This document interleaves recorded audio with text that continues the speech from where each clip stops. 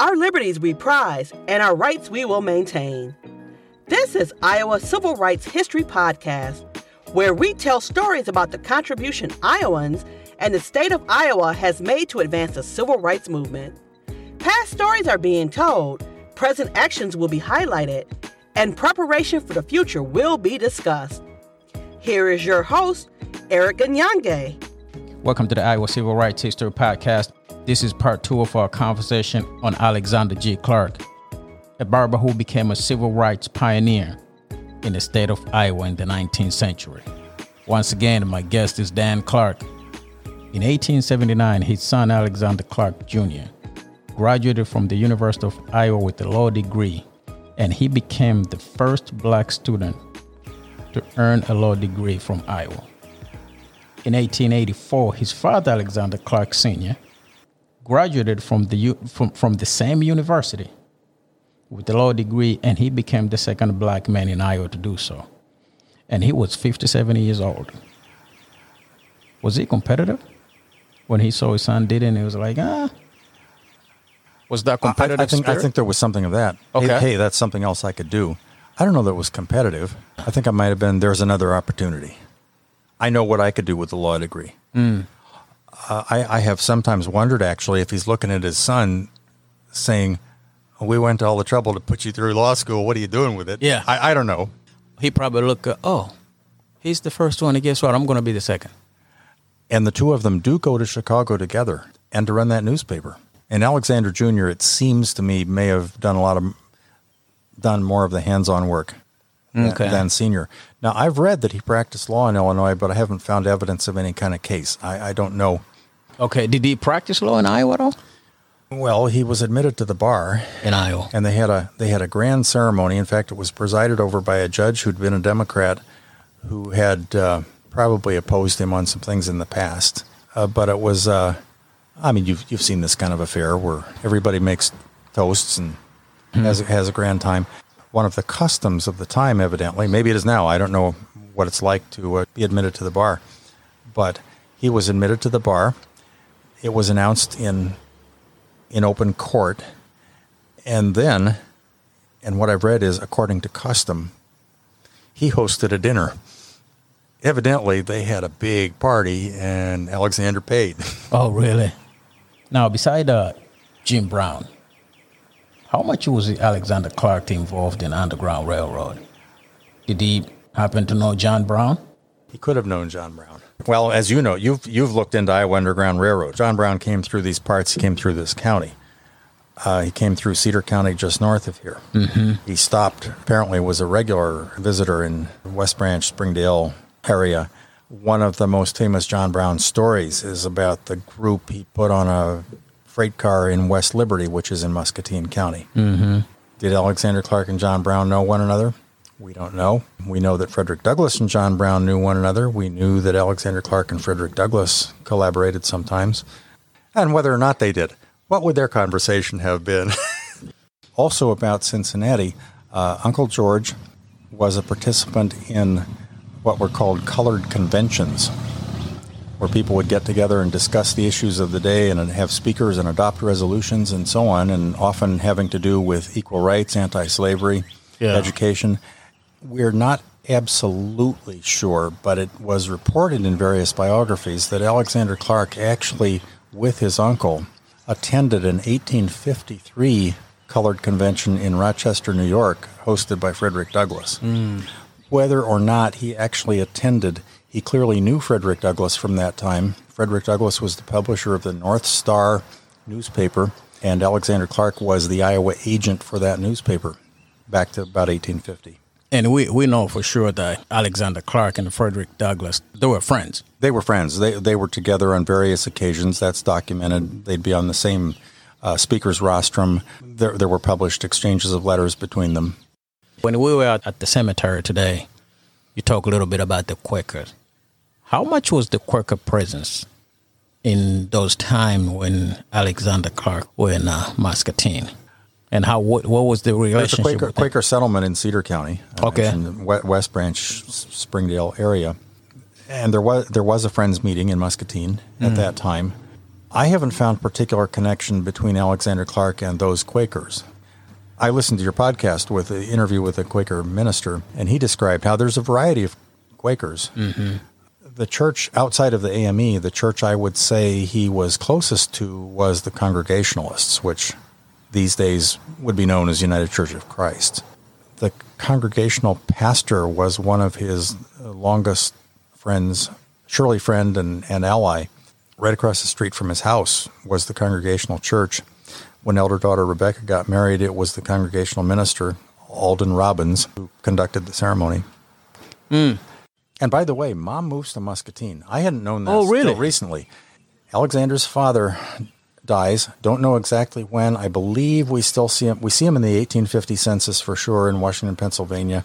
I'm trying to remember. I think he's not in the 1860 census. But from her obituary, we learn that Alexander's mother moved to Muscatine in 1863. Oh, wow. In 1890, he got appointed for the second time U.S. Minister to Liberia. Frederick Douglass had been the recorder of deeds for the District of Columbia, which was a beautiful patronage job. I mean, a job that could award patronage. So there were many black public employees in Washington, D.C., because Frederick Douglass saw to it that they could all have work. So we find Alexander Clark asking Frederick Douglass, hey, could I have your job? And there are people lobbying on his behalf. But then he gets this appointment to Liberia, and he likes the looks of that one and accepts immediately. Leaves in September 1890.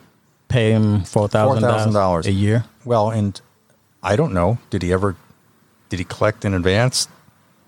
Did they pay his estate? I don't know the details on that. That's an interesting question. But the announced salary was $5,000 to Douglass for Haiti and $4,000 to Clark for Liberia. And just for reference, we've observed that the governor of Iowa was paid $3,000 at that time. So this black man was making more money than the governor of Iowa as a U.S. minister in Liberia. Now, he complained to the State Department that he had a lot of expenses. I bet he had did. to host a lot of parties and stuff. I bet he did. In 1891, he died in Monrovia in Liberia. He got sick. Kent Sissel requested the diplomatic traffic from the period of Clark's service, and what we've learned there, and this hasn't been written or spoken much about, but we learned that, and this is top of the head, I'm going to say it was early April 1891, that Clark writes to the State Department and says, I've contracted a fever and I really need to come home to recover. So I request a leave of absence. And the implication was that he'd go back when he got well. At the end of May, he dies, and the report is that he failed particularly over the course of the last 2 or 3 days and then was gone. His body was buried over there in a Methodist churchyard in Monrovia. There was a bit of a campaign. There were people saying it would be an insult not to bring his body home, and telling the government, you really need to do that. I know that the sons, Alexander Jr. and the 2 sons-in-law, both went to a meeting in Chicago dealing with his estate. There was a significant memorial service held in Chicago, too, where Ferdinand Barnett and other black leaders in Chicago were grieving his loss. There was controversy about who would be appointed in his place. There were multiple conventions where names were put forward for who should succeed Alexander Clark. There's also at least one really cynical news article in the regular press, not in the black press, saying Liberia is the place we send ambassadors to die. Oh, wow. They get sick over there. Now, this explains why from the time he died to the time he was buried here in Greenwood Cemetery in Muscatine, there's a huge gap there. Campaign to bring his body back. I don't know if cool weather had anything to do with it or not. But I don't know that there was an elaborate funeral. There was a well-publicized funeral. We have a eulogy booklet that was published at the time with extensive remarks on what a great man he had been. Why is Alexander Clark important? The list of his achievements are extraordinary and unique for the time. Why we don't know who he is? I've referred to Jim Crow and things that happened soon in America and who controlled the narrative then. Now we are not on Jim Crow era. Why we still don't know who he is? I ask people all the time, who is Alexander Clark? And people have no clue. People in Muscatine know more of him and have been bringing back that memory, I'm going to say, since the late 1950s. The African American Museum of Iowa in Cedar Rapids, its large meeting room is called the Aldine Davis Celebration Hall. Aldine Davis was a black woman from Muscatine who she was a dietitian and taught at the community college, but for a long time she wrote a regular column in the Muscatine Journal newspaper called Soul, Food, and Thought. Mm. And as you might imagine, a lot of that's about recipes, but a lot more of it is about history and culture. She was active in the AME Sunday School and in researching, both through the church and through her association. She was active in women's groups. Aldine Davis was popular in this community and told the stories of Alexander Clark. Susan Clark, she got the mayor of Muscatine to proclaim Alexander Clark Day in 1958.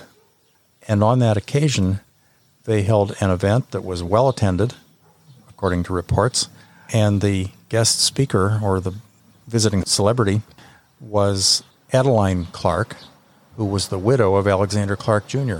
He died in 1939, buried in Oskaloosa. But his widow came to Muscatine in 1958. She didn't live much longer than that. And I mentioned that we have a booklet with the eulogy from Alexander Sr.'s funeral. That was a gift presented by his daughter-in-law to the AME Sunday School in the 1950s. Starts to bring it halfway to the present. That's when people started writing about Alexander Clark, trying to rediscover him. By the 1970s, there was a very good article written in the Iowan Magazine. There was the Annals of Iowa talked about him, but the Iowan Magazine presented him as somebody lost in history who needed to be recovered. That was, I think, 1974, 75. That's about the time his house was going to be demolished. They were getting ready to move it. The movement started in earnest to rediscover him, to publicize his story. And the moving of the house became an American bicentennial project that was able to raise some money and bring Kent Sissel back to town. Now, where he said, "Oh yeah, I would do that for a couple of years. I might stay for 5 years." And then 40 years later, he's still here. We know that he had a relationship with Frederick Douglass. Do we have the correspondence, letters? There's some published correspondence, and there's maybe more than one, but for sure there's one handwritten letter on Alexander Clark's letterhead, which has a Muscatine address, Alexander Clark Real Estate broker or something like that. Yeah. I think this is the one that says, "Congratulations on your appointment. Could I have your old job?" I would love to read that. I would love to read it. We'll get you that. But there has been a published exchange between them from that period. Douglass refers to him as old friend and speaks of our relationship going back over 40 years, which from 1890 would take it to 1850. We do know that Douglass's North Star newspaper in 1850 lists agents in different states, and Iowa is listed with only one name, Alexander Clark. Oh, wow. We do know that. Wow. We do know that Frederick Douglass came through on a speaking tour. Oh, in Muscatine? Yep. Oh, really? In Iowa. Okay. Did not know that. You can find an article in the Annals of Iowa telling about it. You can find some newspaper accounts from the time, and he spoke in Tipton and Muscatine, at least. Tipton is the Cedar County seat, just north of here. I'm not going to attest to the date. I would need to check that, but it was during the period pretty close to the lawsuit. Okay. And I think it may, as I look at various factors, it would have, motivations and context, things that were happening. In Muscatine, you guys celebrate Alexander Clark Day, which is what, February 25th? February 25. It happened off and on over the years. In recent years, it's been almost every year that we would write a proclamation and have a public program and get the mayor to proclaim it. But then Councilman Oz Malcolm, the first African-American who's ever served on the Muscatine City Council. Shout out to Oz. Shout out to Oz, absolutely. Yeah. Mr. Oz, one evening, just presented this language in front of the council. We're going to do this in perpetuity. Then you guys start celebrating every February 25th? Every February 25. How fortuitous that it happens to fall in Black History Month. I know. What do you guys usually do on Alexander Clark Day? At minimum, we have some kind of a public event with a speaker, maybe a meal that goes with that, or by invitation to people who are especially interested. Some years there's been encouragement to schools. I don't want to ever oversell this because it's really a few people doing something year after year after year. But we've been pretty successful over the years in educating Muscatine school kids. I hope when you ask people about Alexander Clark and Susan Clark, I hope that recent graduates of our public schools remember they at least heard about this one day. Yeah. Is it possible to duplicate that to other cities in Iowa? That celebration? Just to put his name out there? Oh, it'd be a lovely idea. Okay. You mentioned something about American Dream and Alexander Clark, that he believed in it. I want you to picture this for a second. We bring Alexander Clark back to life, and the year is 2009. And we bring him into Congress, we blindfold him, and we sit him down. Obama is addressing the nation. And then when it's all done, we take the blindfold off, and he watches and he sees the black president was addressing the United States. What do you think Alexander Clark's reaction will be? I think he'd have been pleased. I think Alexander Clark would have said, what year is this? 1920? Well, it's taken a while, but here we are. What did you say? The 21st century? I mean, he probably dreamed it will happen sometimes in the future. His children would see it. We haven't got to Africa that much yet. He was fascinated by this colonization topic, and as far as I can tell, he always opposed colonization. And yet, by the 1880s, when issues in his newspaper include things like, nationwide there was a discussion about what should we do about the Negro problem. That's what it was called. People held policy conferences on the Negro problem. Alexander Clark is one of his predecessors as ambassador to Liberia, I believe it's 2 ambassadors ahead of him, is a black man from Kansas City who has joined up with the Democrats, who gets appointed by the Grover Cleveland administration to be the ambassador to Liberia. And he spends a few months over there, and he comes home, and he goes on a speaking circuit and says, this colonization business, this Liberia colony of ours, this is all bogus. These people raising money for colonization and, help out, send missionaries and help out our people over there, this is a big scam. Yeah. And he goes to the headquarters of the Colonization Society in New York and says, do you know what you people are supporting? It's not a good life over there. And these people aren't integrating in, and you should see how they treat the native people. It's horrible. You don't want to have anything to do with this thing. This stuff's in the media. Alexander's an active media leader. And he understands what these debates are. And he gives an interview to one of the papers. It's called the Inter-Ocean, published in Chicago. As he's leaving, they get an interview with him as he's leaving for Liberia, asking him about his objectives. And he doesn't say it in so many words, but what I read between the lines is, I'm trying to sort out the future of black people in America. This American dream, I still believe in it. I'm going to go represent this country on another continent. But I'm concerned about a lot of things happening at home here. And did he think there was something to it? Did he think Jim Crow was going to get so bad that maybe black people should think about it? Yeah. Who knows? Yeah. Why do you like the story of Alexander Clark so much? Well, let's go back to where you started. That it's always been fun to me that I share a surname with the man. I'm a 70-year-old white guy who's lived most of my life in Iowa, traveled the world somewhat, discovered happily that we all on this planet have a lot more in common with each other than what separates us. So what happens to us as little kids, I'm convinced, has a huge effect on us. Oh, yeah. What we tell our kids, what we expose our kids to. One of the things my parents exposed me to was a young Martin Luther King Jr. came to speak at Iowa State University. It was called Iowa State College in those days. 1959. Spoke in Ames. I was 8 years old, and I got to see young Martin Luther King speak. And I'm proud to discover that some good things happen in my state related to the history of race in America. Yeah, and that's something. How long would you say you've been putting to do research on this thing? 20 years?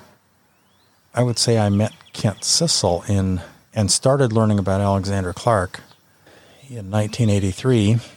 And in 2001, I worked as a newspaper reporter for the year and covered the creation of the Historic Preservation Commission of Muscatine, for which Kent was considered kind of their main expert. And I started getting really deep into the story, covering it as a journalist. And then our mayor appointed me to the Historic Preservation Commission, and suddenly I was one of those who had a duty to learn all I could, tell the stories, engage in the public acts that would help. Mm-hmm. The longer you have done this research and digging into Alexander Clark, does it become personal to you? Oh, my, yes.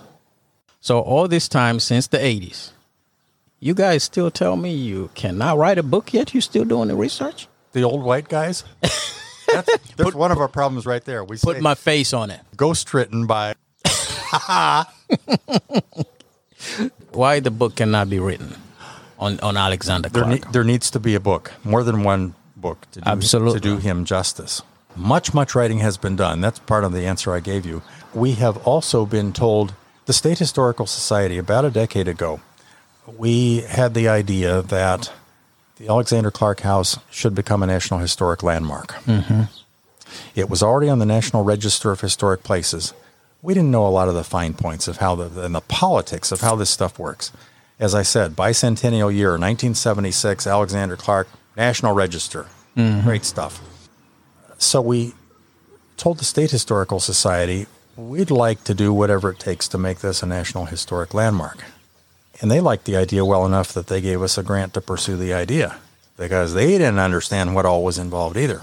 Yeah. And part of what we ran into was from the National Park Service, which is responsible for these decisions, was that the federal government said, oh, Alexander Clark? Yeah, but see, in the 1970s when this was done, it may have been a little vague. But what's clear now is that register listing was done on the basis of state significance. And so the first step would be to establish that this man and his story are of any national significance. Oh, you can imagine what we said. Well, the second most important black man in America, 19th century. Well, that doesn't cut it. It turns out with the Park Service, it's almost like a legal adversary process that you need a defender, you need an advocate in the court. And the State Historical Society, Lowell Soike, was a historian who was most expert in Underground Railroad. He wrote a pair of books about the Underground Railroad research that was done. We were part of that. Lowell Soike's advice was for us to see if we could get acquainted with a constitutional law historian, a professor who was in Albany, New York at the time, a man named Paul Finkelman. Look him up. Okay. I know. Or go to C-SPAN and find out how many times Paul Finkelman has been on these long form interviews talking about his latest book. Yeah, Kent told me about him. So, Paul Finkelman, he's the guy, because what you need is a big name advocate in this federal process. We found Professor Finkelman. He was happy to talk. He'd had some experience teaching in Iowa City. He said he had a fondness for Iowa. And it happened that he was going to be a keynote speaker back to John Brown. October 2009 was the 150th anniversary of John Brown's raid on Harper's Ferry, and it just happened that the sesquicentennial was coming up, and the reenactors were going to be there, and the Park Service was holding a big deal conference. Yeah. So I got a train ticket and rode to Harper's Ferry and arrived on the campus where this was being held. Ran up and met Paul Finkelman. I made my way to the front telling people that, well, I'm a guest of Dr. Finkelman. Dr. Finkelman treated me like a long-lost friend. We went to dinner together, and we've had a relationship ever since where he has helped us with a number of projects. For a while, we had him working on this state grant, and then we ran into so many hurdles from the federal government that they're saying, well, you guys need to establish national significance.